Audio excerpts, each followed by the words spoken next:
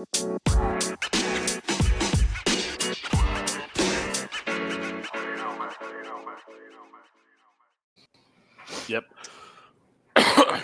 Welcome to episode 42 of Hobnails, Hoops, and High Cheddar. Yep. A podcast by everyday fans for everyday fans. Yep. Christian Britt is giving us some yips, and Emery Kane is also giving us some yips, and Danny Rucker is here giving us some yips. We are live. This is the first time in 3 months that we are live, although it's not really that big of an achievement, like the third episode in the 3 months, so it's really not like that big of a deal, but we are live now. Since the beginning of June, and we got some good college football topics. Of course, college football started last weekend, and we got our teams playing this weekend, so we're going to cover a bunch of college football topics. But before we get into those, we always have, our intro segment, and we're going to talk about some things, some assistant coaches, because I am a assistant basketball coach, even though I've been a head coach here recently. I learned some things as an assistant coach. I was Emery's assistant coach for a little while. Emery is currently in an assistant coach role, and after being a head coach. And Christian's only been a head coach. Christian went straight to the pros, pretty much. I did. To the junior straight to the pros. Straight to the pros. So he doesn't really know the struggles, Emery. So we're going to have to kind of tell him a little bit about the struggles of an assistant coach. But before we do, I do want to talk about my Top Golf experience. If you haven't gone to Top Golf in Knoxville, I'd never been to a Top Golf at all until last Friday. I don't know if you guys knew, it was my birthday last Friday. Not one of those guys like on social media that says, well, me and so share the same birthday. And everybody goes, happy birthday, bud. I'm not like that. So really, you don't know it's my birthday until after. But you guys knew because my wife posted stuff. Your wife posted it. But I didn't. Yeah. I didn't post that. I'm not one to do that. I would consider Danny like one of my best friends, and I usually forget when his birthday is because I don't tell anybody. I don't tell you. But do you know when my birthday is? Yeah, December 21st. Yep, that is. Yep. Wow. Christian, yours is February something because we did an episode close to this. February like 9th or something like that, maybe. Not sure. I know February. I know yours is in August, but I always think it's at like the beginning of the month for some reason. I knew yours was December 21st because the world was supposed to end on your birthday one year. I think it was. Yeah, right? 2012. Yeah, right. 21st, 2012. Yeah, right. It kept on keeping on. I always remember that. What's the age difference between you guys again? When were you born? 86? I was born in 85. Danny was born in 65. 82. Yeah. I was born in 82, guys. So about three and a half. So you're 3 years apart. Okay. Mm-hmm. I just want to make sure. I knew it was pretty close, but the listeners don't get to see our text messages between one another. But on your birthday, I know we gave you a hard time hitting the big 4-0.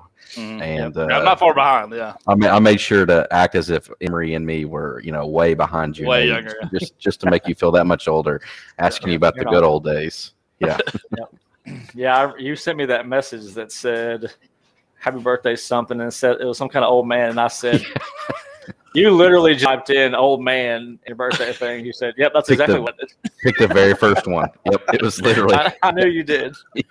Yep. I know you did. So yeah, it was my birthday, but like I said, one of my pet peeves on Twitter is people. Usually, who's worse? The worst about this is like sports writers are the worst about letting everybody know it's their birthday. Yeah. Usually, like say 2 or 3 weeks in advance. Yeah, or that day they'll be like, "Yeah, it's my birthday dinner today, birthday lunch," and just looking for people to say, "Happy birthday, man. Hey, thanks, man." So I always like to see stuff like that. I don't do that. And they also post checking out my office today. You for my office today. Yeah. On my birthday. Yeah.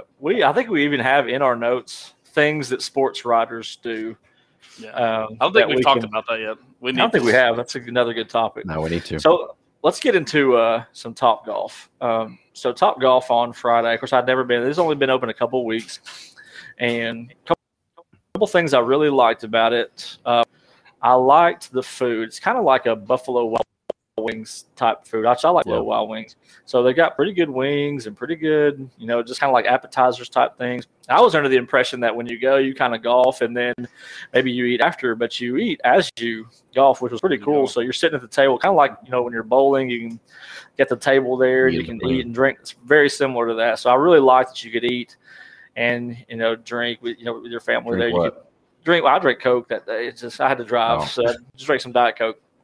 But anyways, you can enjoy your food and your meal while you golf. And of course, I took the girls and my wife. And a couple things I didn't like. It was very pricey. I think we probably spent for the bay. Plus, you have to buy like a $5 membership for everybody the first time. It was probably $160 just to do the 2-hour. Not even food. Yeah. That's not even food, and the food was about $90, which is a pretty standard meal if you go out now. So it's not. Well, that wasn't terrible. So I didn't like that. I also didn't like how the bays on the bottom. I thought it was going to be a private bay, so that way nobody could really see how bad I was hitting. But nobody in my family plays golf, so I kind of just drilled everybody in my family. I was smoking them. And Maddie's pretty good. I don't know if I showed you a video, but she was hitting them off the tee pretty good. And then, Millie, she's 4. She got it just a little bit off of the mat, but she was excited when she did. So I did like dominating my family in like golf. I was hitting some targets too. It's pretty good. And then the net's probably the end of the net. I'd say it has to be about 250 out there to the net. So it's not. So when these people are hitting it over the net, it's like not some impossible feat. It's reachable. I pretty much used a 3-wood the whole time, and I was 1 hop in the net, 2 hop in the net. It wasn't out of the question. Yeah. And then my wife Amanda goes, "Is that as far as you can hit it?" I was like, "As far as I can hit it, it's a 3-wood, and I'm 1 hop in the fence. It's like it's carrying 200 and bouncing." And I was like, "That's pretty good for." A 3-wood I've never used off the tee here. And the tee's like it's like an inch and a half off the ground, so you can't really use a driver that well there because you tee up your driver a little bit more. So, but it was pretty fun. It's a pretty energetic atmosphere, and they got music pumping. It's loud in there, but the girls never liked golf. They don't go with me, but they like want to go again, and they're talking about, "Hey, take me golfing next time with you." And I'm like, "Nah, not gonna do that." But maybe Maddie, real golf is a little bit different than Top Golf. Yeah, it's a lot different. It's a little bit different. So it's definitely a place I'd go again, even with the girls and Amanda. So that was pretty good. You're going Top Golf, you said, in a couple of weeks. Is that right? Or is it a couple of weeks? Yeah, or is it? Yeah. My little brother Taylor is getting married later this year, and so we're doing his bachelor party. I don't know how he got. I don't know how he's been married. Hold on, I'm pulling up my calendar here. What day is this again? There's an invite on my fridge. I think it's in November. I just know it's on a Friday. I just know that I had to take off work for it. Yep. So yeah, we're taking. He wanted to do his bachelor party out there, so we're doing Has he ever played golf?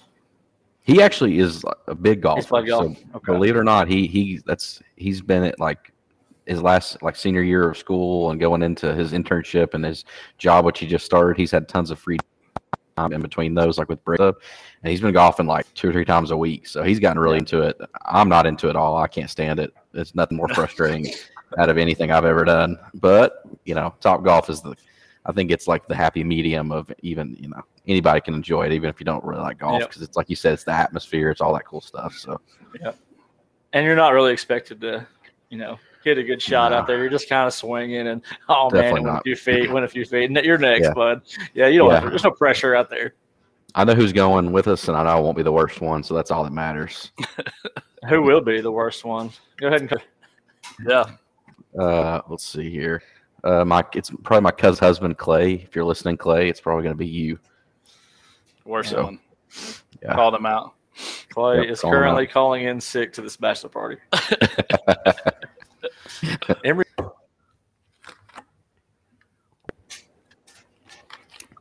Emory, have you ever been to Top Golf? I've never been to Top Golf. I've always wanted to go, but there's never been. I mean, I guess there are a few that are close. I think there's one in Charlotte. I know there's one in Atlanta. Just never had an Chattanooga. Chattanooga has one. I didn't know that. But, yep, I do. They do. So We'll have to go out there. Small one.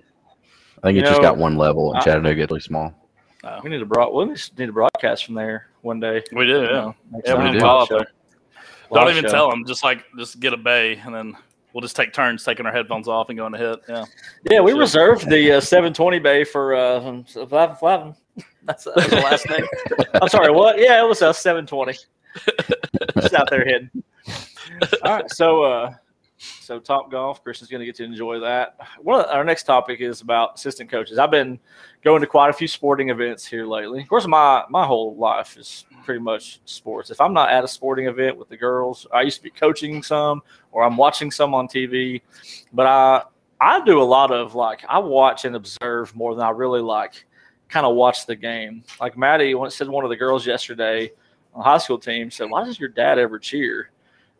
And Maddie said, "Why don't you ever cheer?" I said, "I clap sometimes, but really I'm not just watching the point. I'm as soon as the point for volleyball is over, I'm watching body language of the coach, body language of the girls on the other team. I'm seeing if the other coach is yelling at them."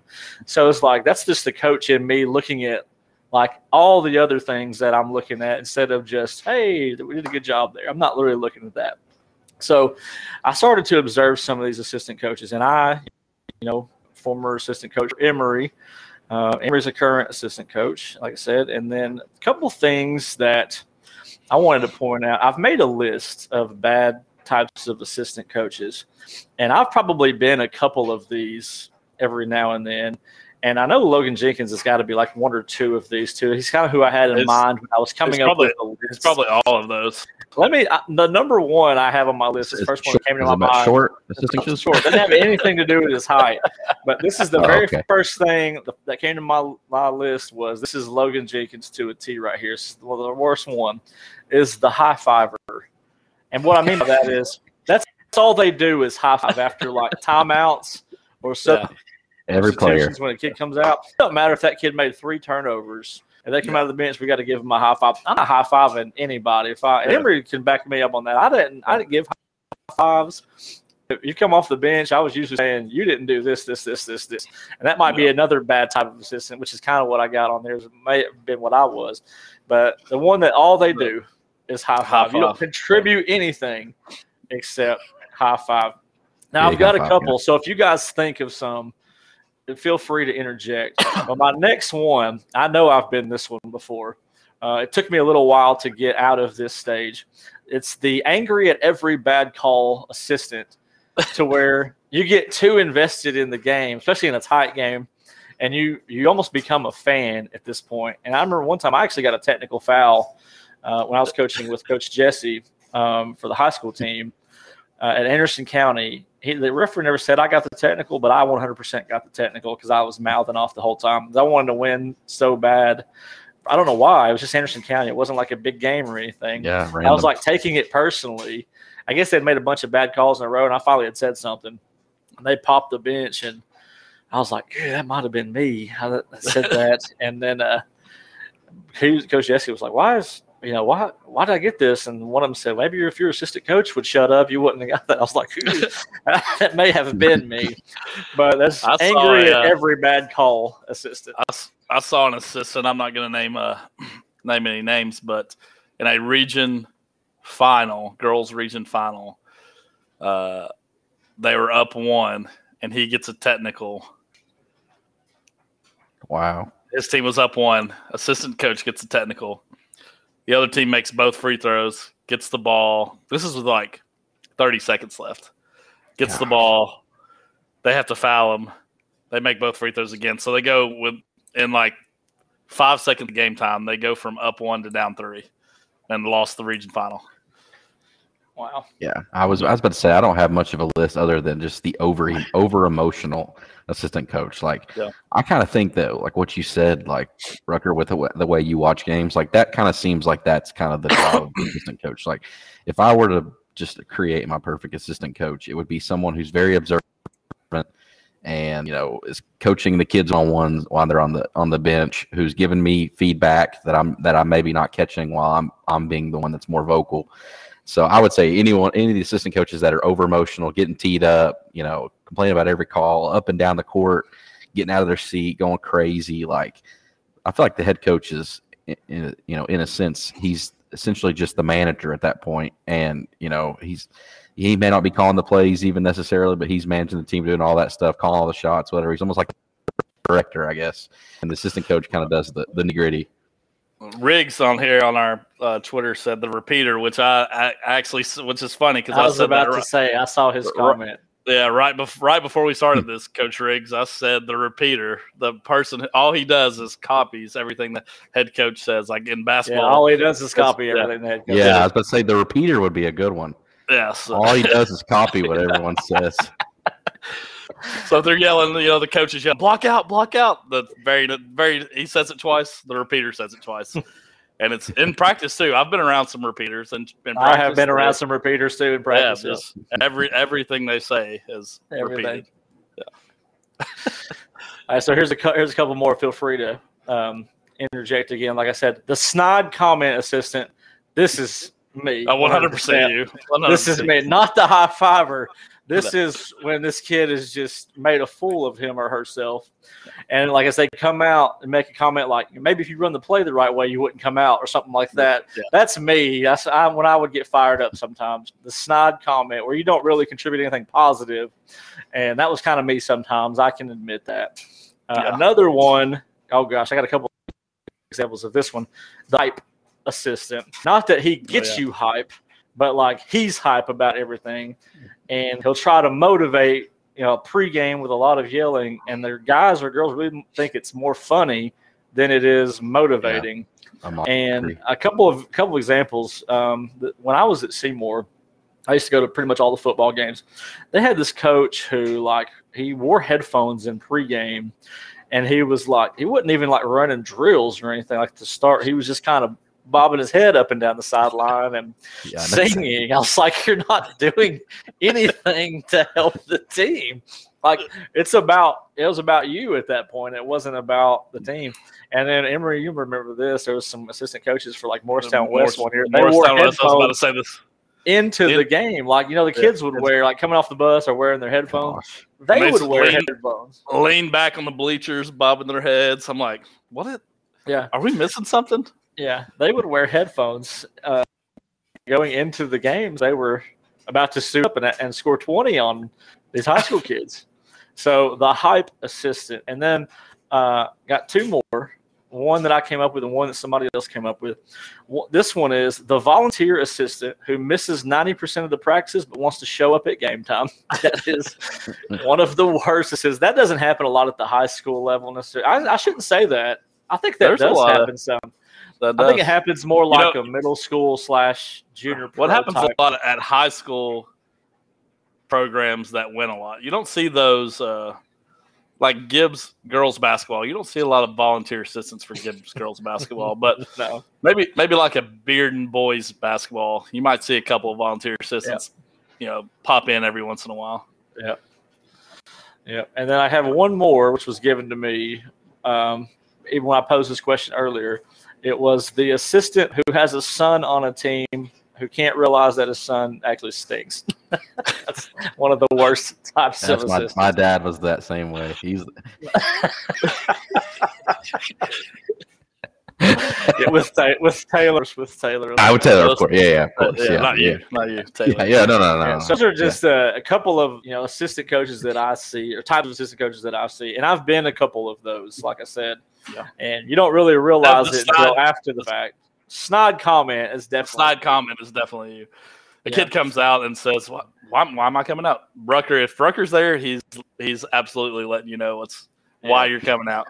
Yeah, I didn't have any problem ripping somebody in a practice though either. So that's kind of one of the struggles about being an assistant coach is the kids don't really listen to you that much because you're not really the one that's in charge of playing time. I remember I've had to run some practices as an assistant coach when I was at Seymour and when I was at Pigeon Forge, or when I was coaching at Pigeon Forge. And it's funny that I'm pretty structured, in my practice plan and pretty demanding when it comes to running a practice. So it's not like we're just out there rolling the balls out, And you'd be surprised at how what little kids want to do when the coach is there, even though. If Emory wasn't at practice, I was still going to tell him, hey, this kid did this today. And then that kid would run the next day, and it's just like, why don't you just do what I'm asking you to do? I'm going to tell him. Yeah. So there's you're not getting away with anything. No. And then one thing that I liked that Emory did, which I did this my first year, and I had to talk with Emory about this, is if you're an assistant, sometimes you're a statistician. And I had to tell Emory, I'm like, I think I could be better used if you let me just watch and try to figure out what offenses people were doing, what defenses people were doing. Yeah. And he never had me do stats after that. And I thought I was pretty good at like figuring out like, what changes needed to be made. Because like a good assistant coach can do that. But there are some that the high five guy, you need to give him a clipboard. Because he needs to see how many bounds we got in this first half. And he don't need to be doing anything else. I'm the type of assistant. I couldn't have a clipboard and try to keep stats. I'm too into the game. I would miss everything. No, I did it for my first year with you, and then I was like, look, I think I can better serve you by doing, watching this and trying to figure out what needs to be done. You're like, yeah, you probably could.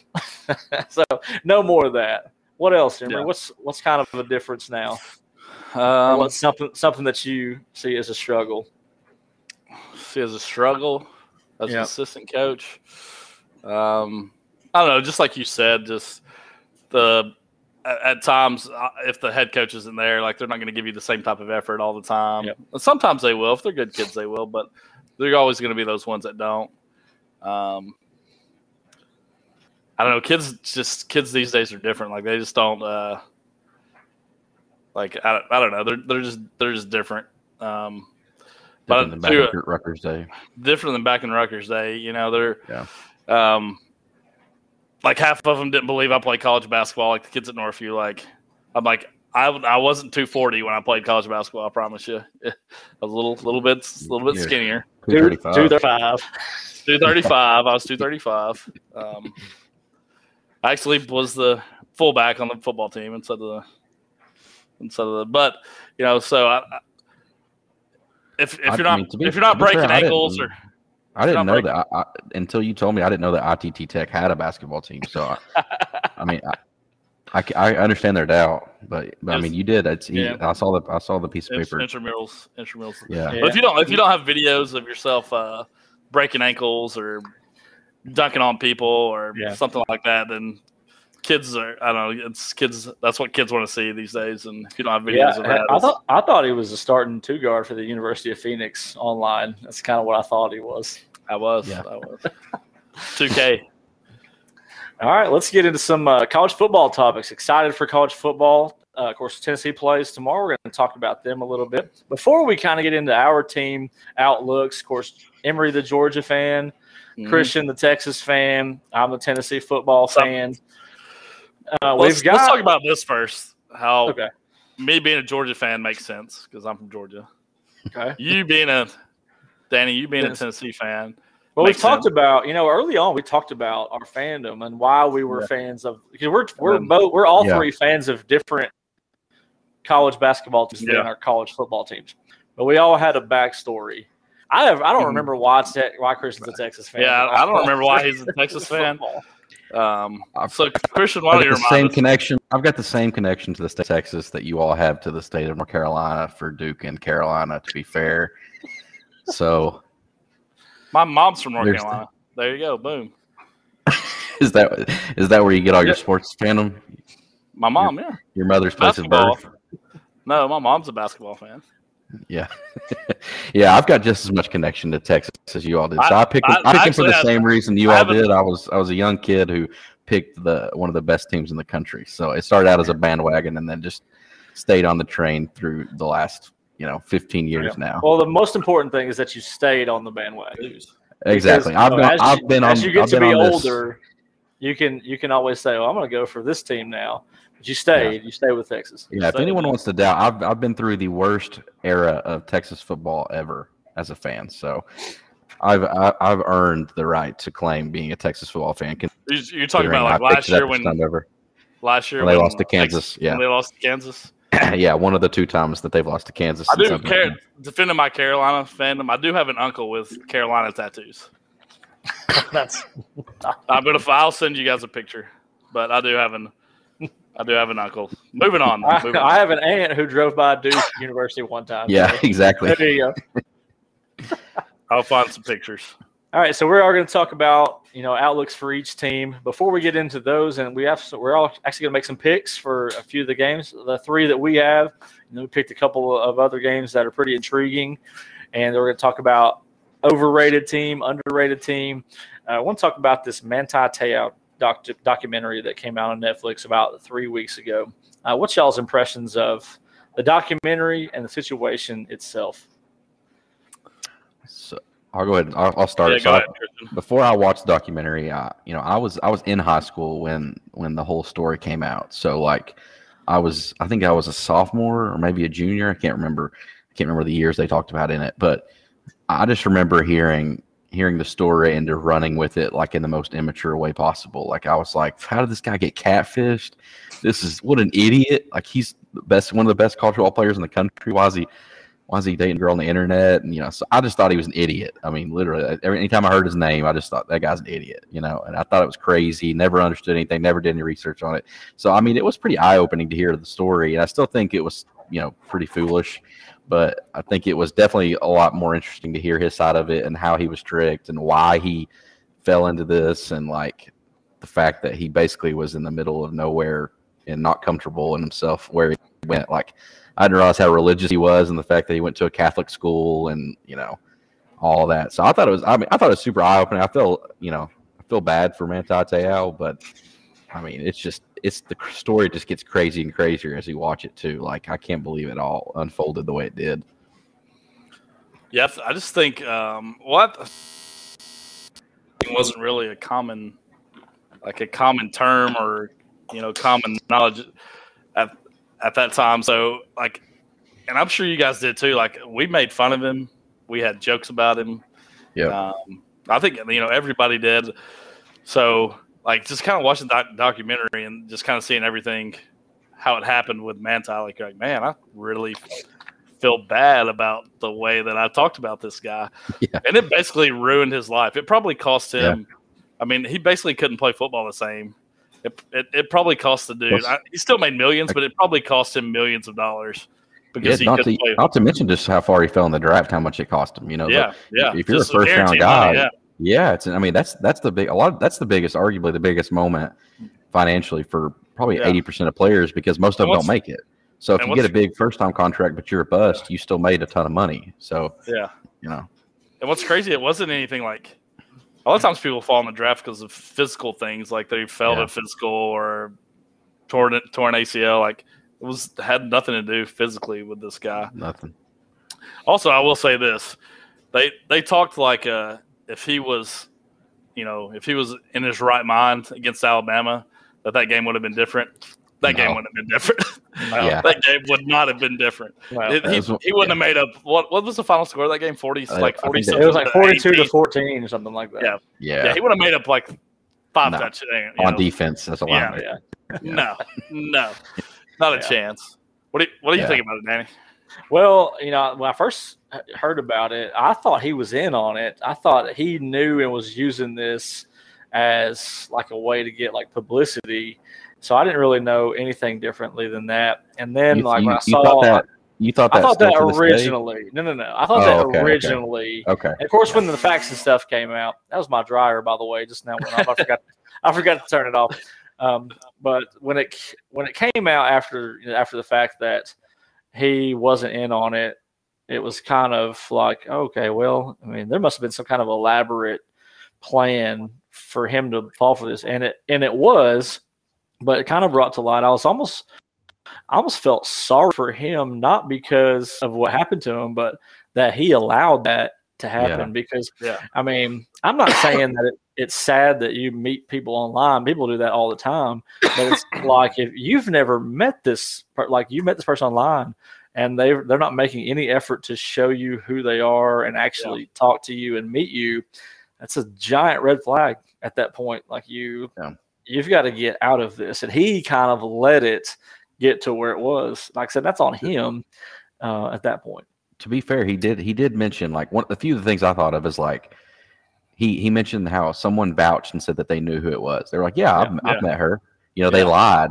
And so he's like, a trusted friend said that they knew her. It was his cousin. So, it was his cousin. I mean, all the different things that had to fall into the right place for this to happen was insane. For the fact that it was just two people involved, essentially. Yeah. I mean, there was no elaborate team behind it. It was just that one dude, that did it all, and just him. And I think it doesn't happen for like 99 out of 100 athletes, just because of the fact that most people probably wouldn't even try to put up with an online girlfriend because they can have any girl on campus that's that player that high. I think it's like religion and stuff played up.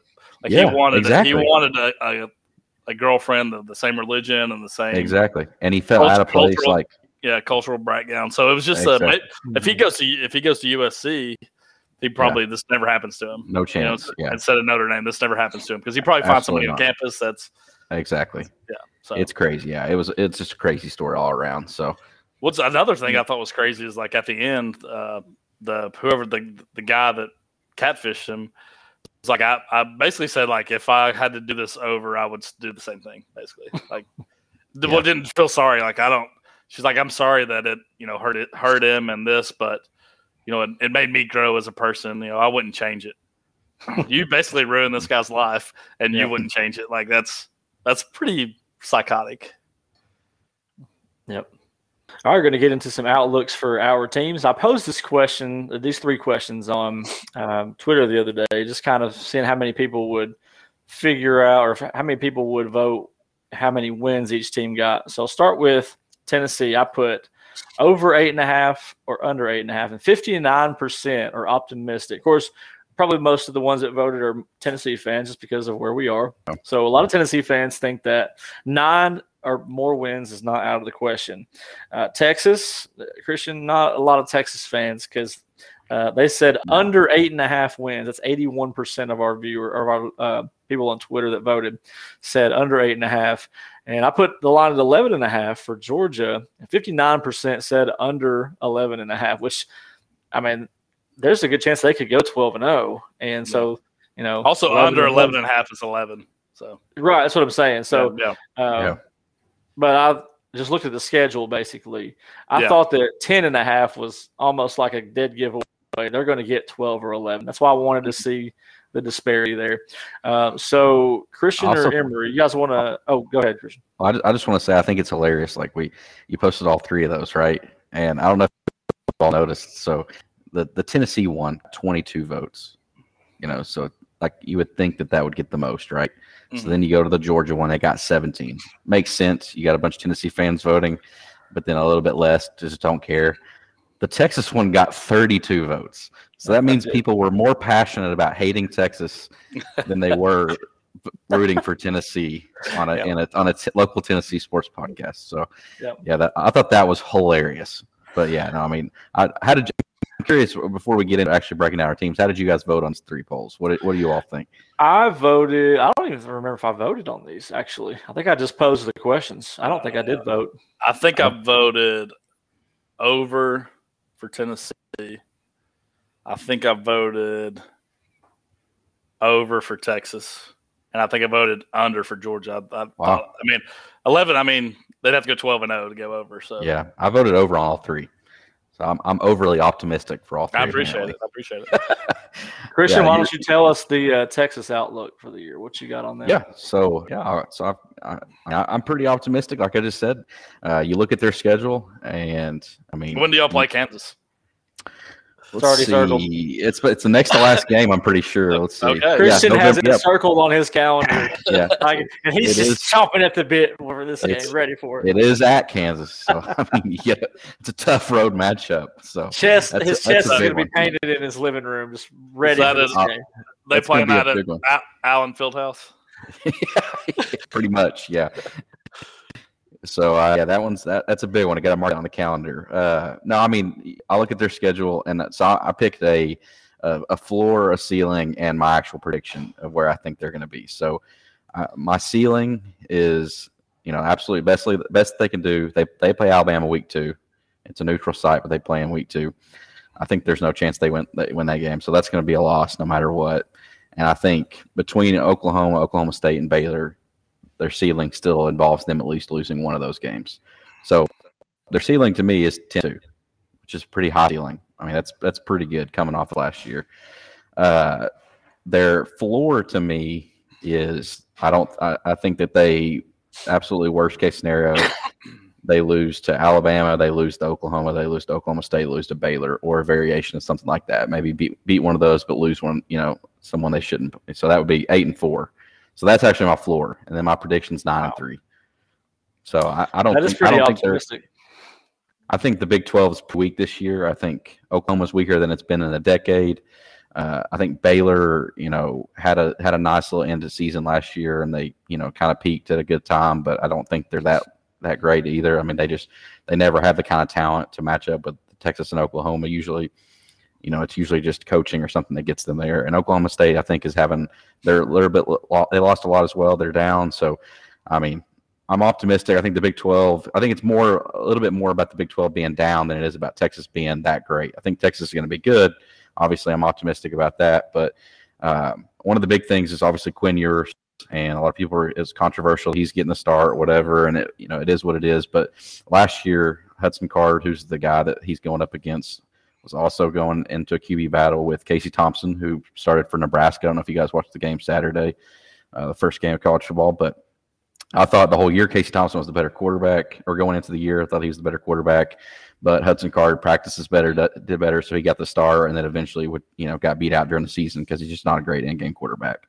So I was really hopeful and optimistic that Quinn Ewers would get the start. I think he's got more of a chance to. I think we've already seen what Hudson Card can do, and I'd rather give Quinn Ewers a chance. He's still got more time, so I'd rather put him out there, give him some actual in-game ability. He's a 5-star, 100% rated recruit's worthless on your bench. So, especially against Louisiana Monroe first game. Exactly. Might as well throw him out there. Exactly. So you throw them out there. I'm glad about that. They did lose. They lost one of their in the spring game the other day.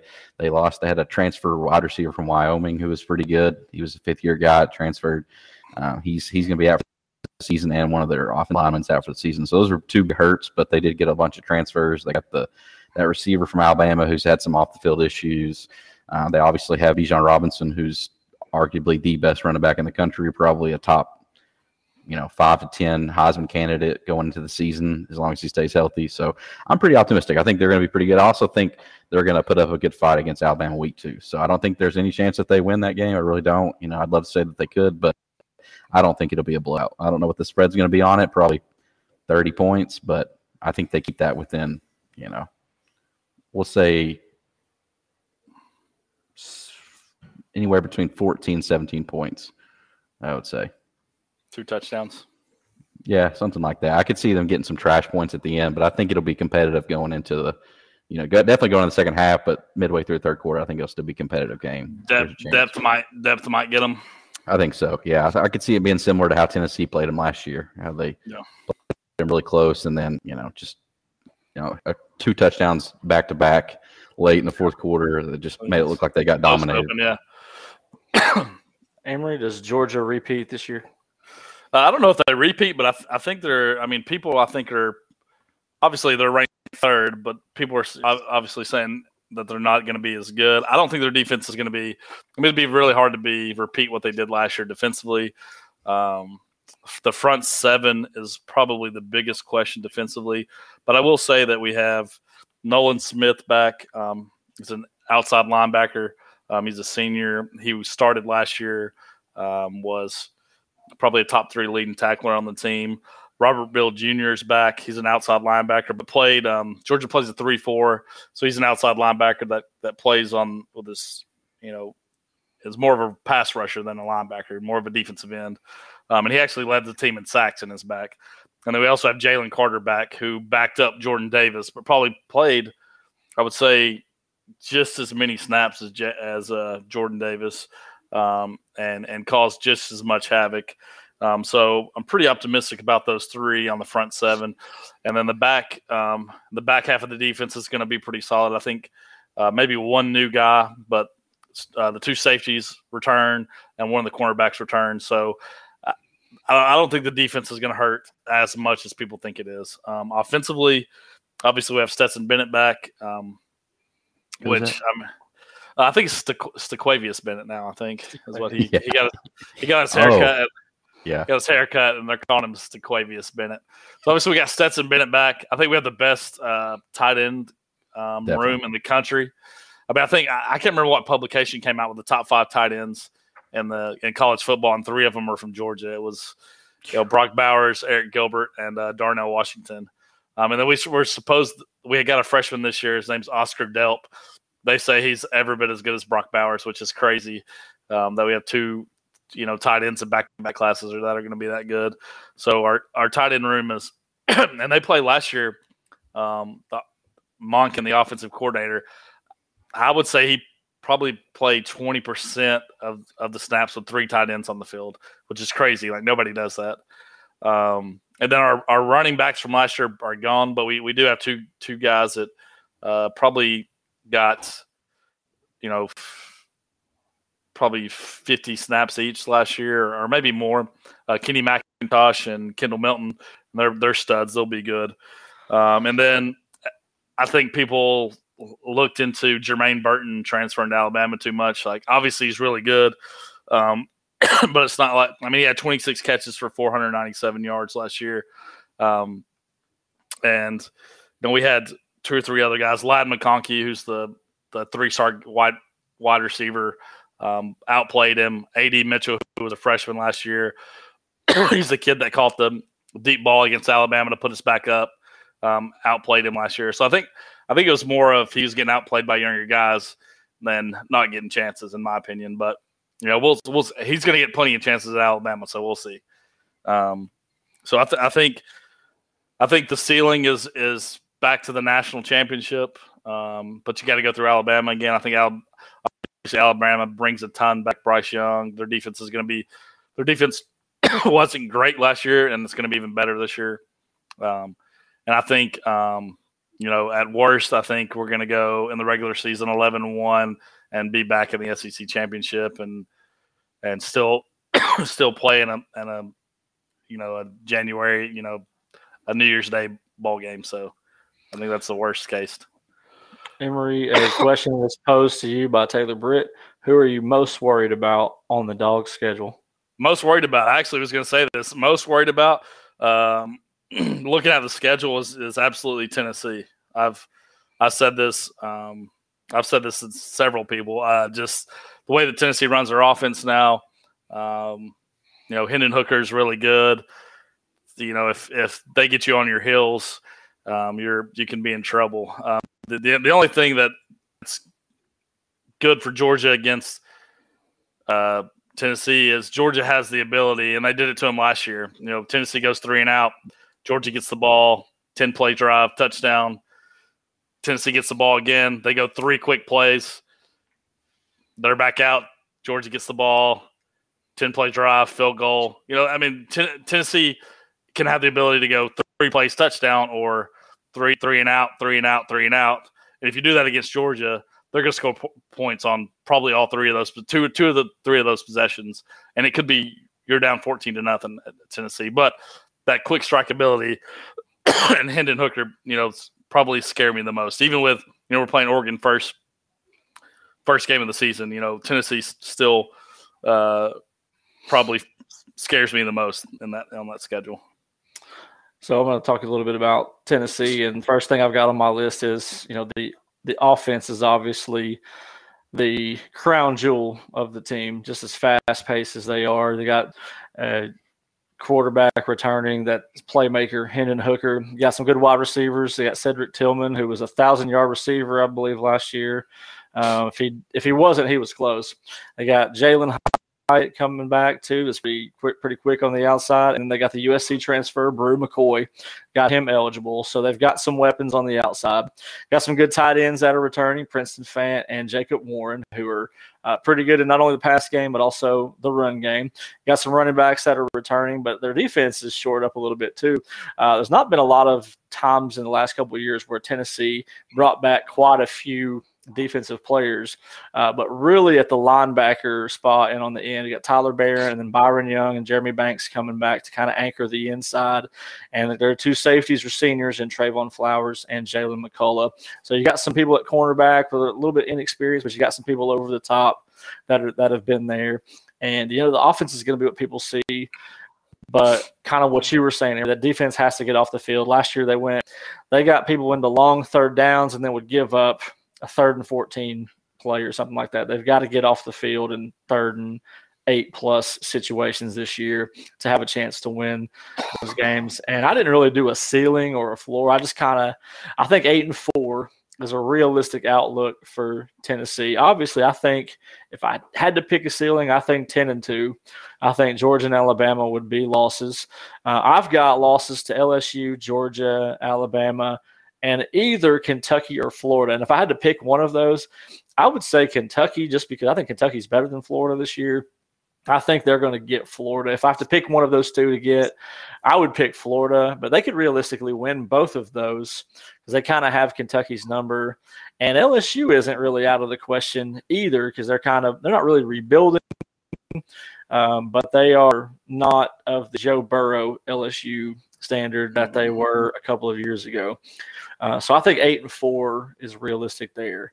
They got Brian Kelly dancing with recruits, so they'll be back in no time. So if we go into our next section, let's do the picks last. If we do overrated and underrated, I'll start on that one. I was actually going to pick LSU as my underrated team, just because you think that losing their head coach here recently, plus they weren't up to those standards that you can kind of overlook them. But LSU is LSU. They're going to get people in there that can play, and they're going to compete. And even though Brian Kelly coached at Notre Dame, he's a winning football coach. He was corny on Twitter getting those recruits, but he's a winner. And I think they're going to be back up at the top pretty soon. I think they're underrated. Overrated, I was kind of wanting to see what you guys said first. Who did you guys pick as your overrated team? Overrated? I'll go first. I picked Notre Dame because every year they're overrated. Top 10. They're 5th. Their head coach is gone. I mean, I know the guy that they got had been there. He was their defensive coordinator. They're always overrated. With the academic standards they have, they can't recruit the athletes to play in a conference because they don't play in a conference. So they're rated top 5 because they have that huge NBC contract, and NBC has got to have them top 5. So they're top 5. Because of NBC. They're overrated every year. It's absolutely Notre Dame. I agree to your Notre Dame overrated, but they're on my list for sure. But my top absolutely overrated team in college, and this is by far the most passionate pick out of any of my picks here, is Texas A&M. And that may be completely biased because I'm a Texas fan, but I think Texas A&M is extremely overrated. I do think that people are starting to talk about it more. Like, I feel like it was, 3 months ago, 4 months ago, it was like they're going to be a top 1 or 2 team preseason. They're national champion or playoff favorites, and hearing this and all that, and because of that recruiting class.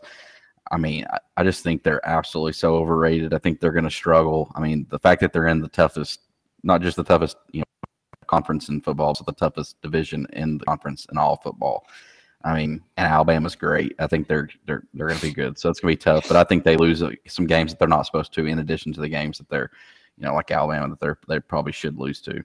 So I don't even think it's close to. I think they're I think they're going to be bad. Couple of chime-ins here with Taylor Britt's still with us. He says underrated is Mississippi State.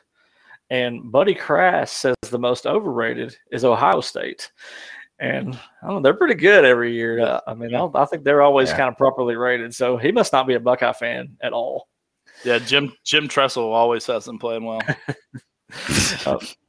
And Britt said Taylor said A&M would beat Texas by double digits. Now, my most overrated, I picked Miami. They are 16th to start the year, and they lost 5 games last year. The only year in the last 5 that they've not lost more than 5 was the COVID year. They lost 3 that year, like 8-3. And they just got rid of their coach, who actually I think he was still on staff when they brought the new coach in, right? Wasn't he still like the coach where they were like, okay, we hired this guy, you can go.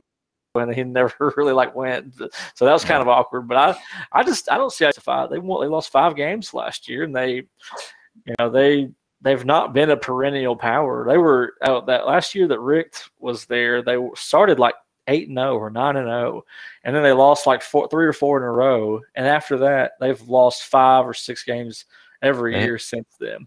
I think they made a big Orgeron hire. Like, not to be fair, Orgeron won championship. Sure, he had the most talented team in college football history, but it was a very Orgeron hire to me. Like, it was like the guy, the hometown guy, because it was Cristobal. He's got ties there, and that was a big thing. It's like it was a feel good hire that I feel like if you were to ask 10 diehard Miami fans, why are you excited about it? They would spend probably 80% of their answer talking about how he's from there and that the passion and stuff like that, and it would be 20% maybe football reason. That's a big Orgeron hire right there to me. So I think they'll be better, but I think they may be a little overrated after having a really bad year. What about underrated for you guys? I'll go. I think Tennessee. I'm going to go with Tennessee. I think they're should be a top 25 team preseason.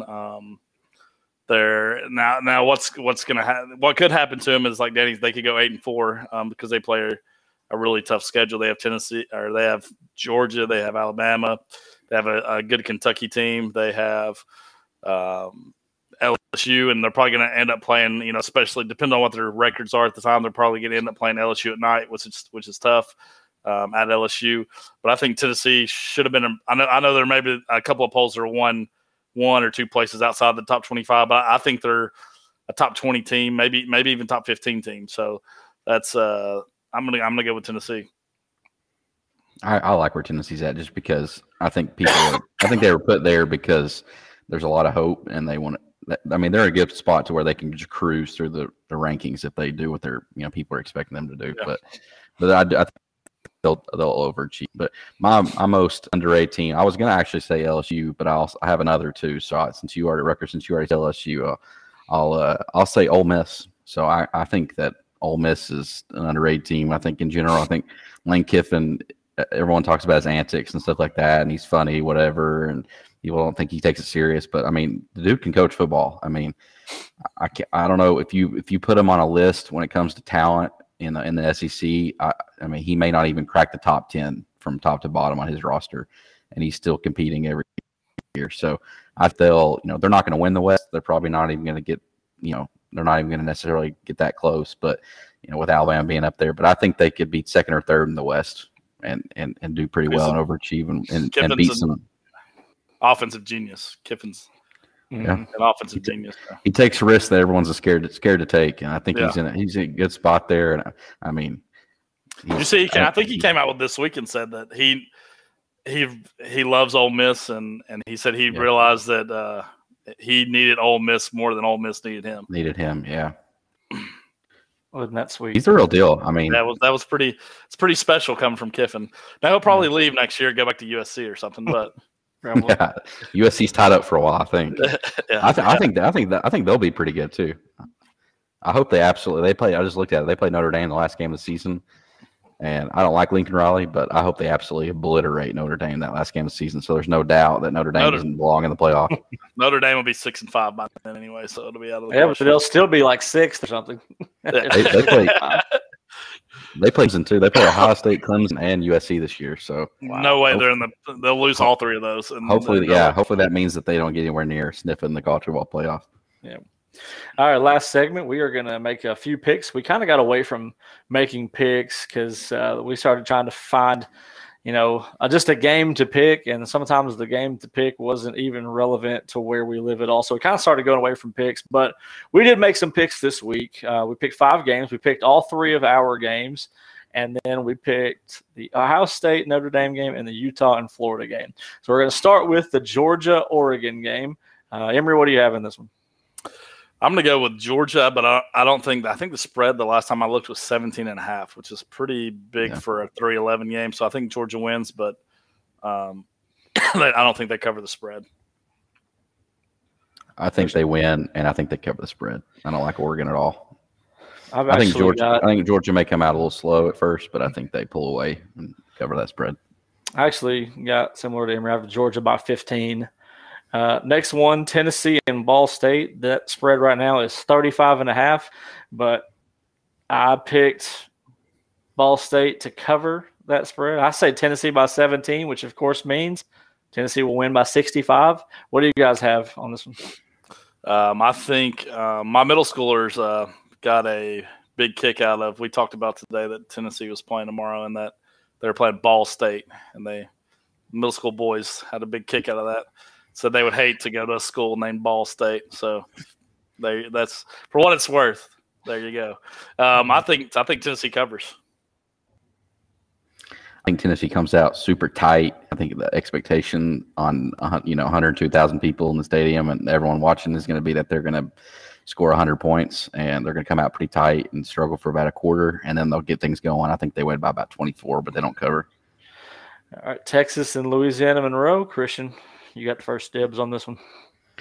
So I think they win. I don't actually remember the spread on this one. It was about 34. Yeah, it's supposed to say it's something crazy. I think they win, and I think they also do not cover. I think they will come out a little lackluster as well to start out, and hopefully this is a good tune-up game to get Quinn a rhythm going by the end of the game, with Alabama the following week. So I think they come out a little lackluster, maybe have a quarter and a half or so that's a little, slow, and then they win. Probably win by 24. Amer? I think Texas covers. I think Bijan Robinson goes off. It's pretty easy to be loosened up after you give that guy the ball a few times, and it's probably going to open some things up. So I think they cover. I got Quinn Ewers coming out party, 250 yards and 3 touchdowns, win by 40, Texas. While driving that F-150 from Ohio State. Speaking of Ohio State, we got the Ohio State and Notre Dame. I'll go first. This one picked Ohio State, but close by 3. What's the spread on this one? 17. It's a pretty substantial spread. I'm going Ohio State to cover just because I don't like Notre Dame. I just hope it happens. I don't like either, but I'm gonna say it's a close one. I don't like either, but I like Ohio State but more than I like Notre Dame. Yeah, it is in Columbus, so it's not a neutral site game. I think Ohio State wins. I think their quarterback, what's his name again? I can't remember his name. Stroud or something. Yeah, I think their quarterback. Yeah, I think he's the real deal. I think they win, but I do think they do not cover. I think they win by like 14 or so.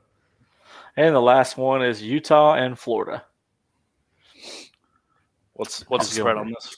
The spread Utah's on this a 3-point favorite. Is a 3-point spread. And Utah's ranked 7th. Favorite. I'm going with Utah. Utah. 7th ranked. Yeah, I'm going with Utah. I think obviously Florida has changed coaches. I think like their top 2 or 3 pass catchers are gone from last year.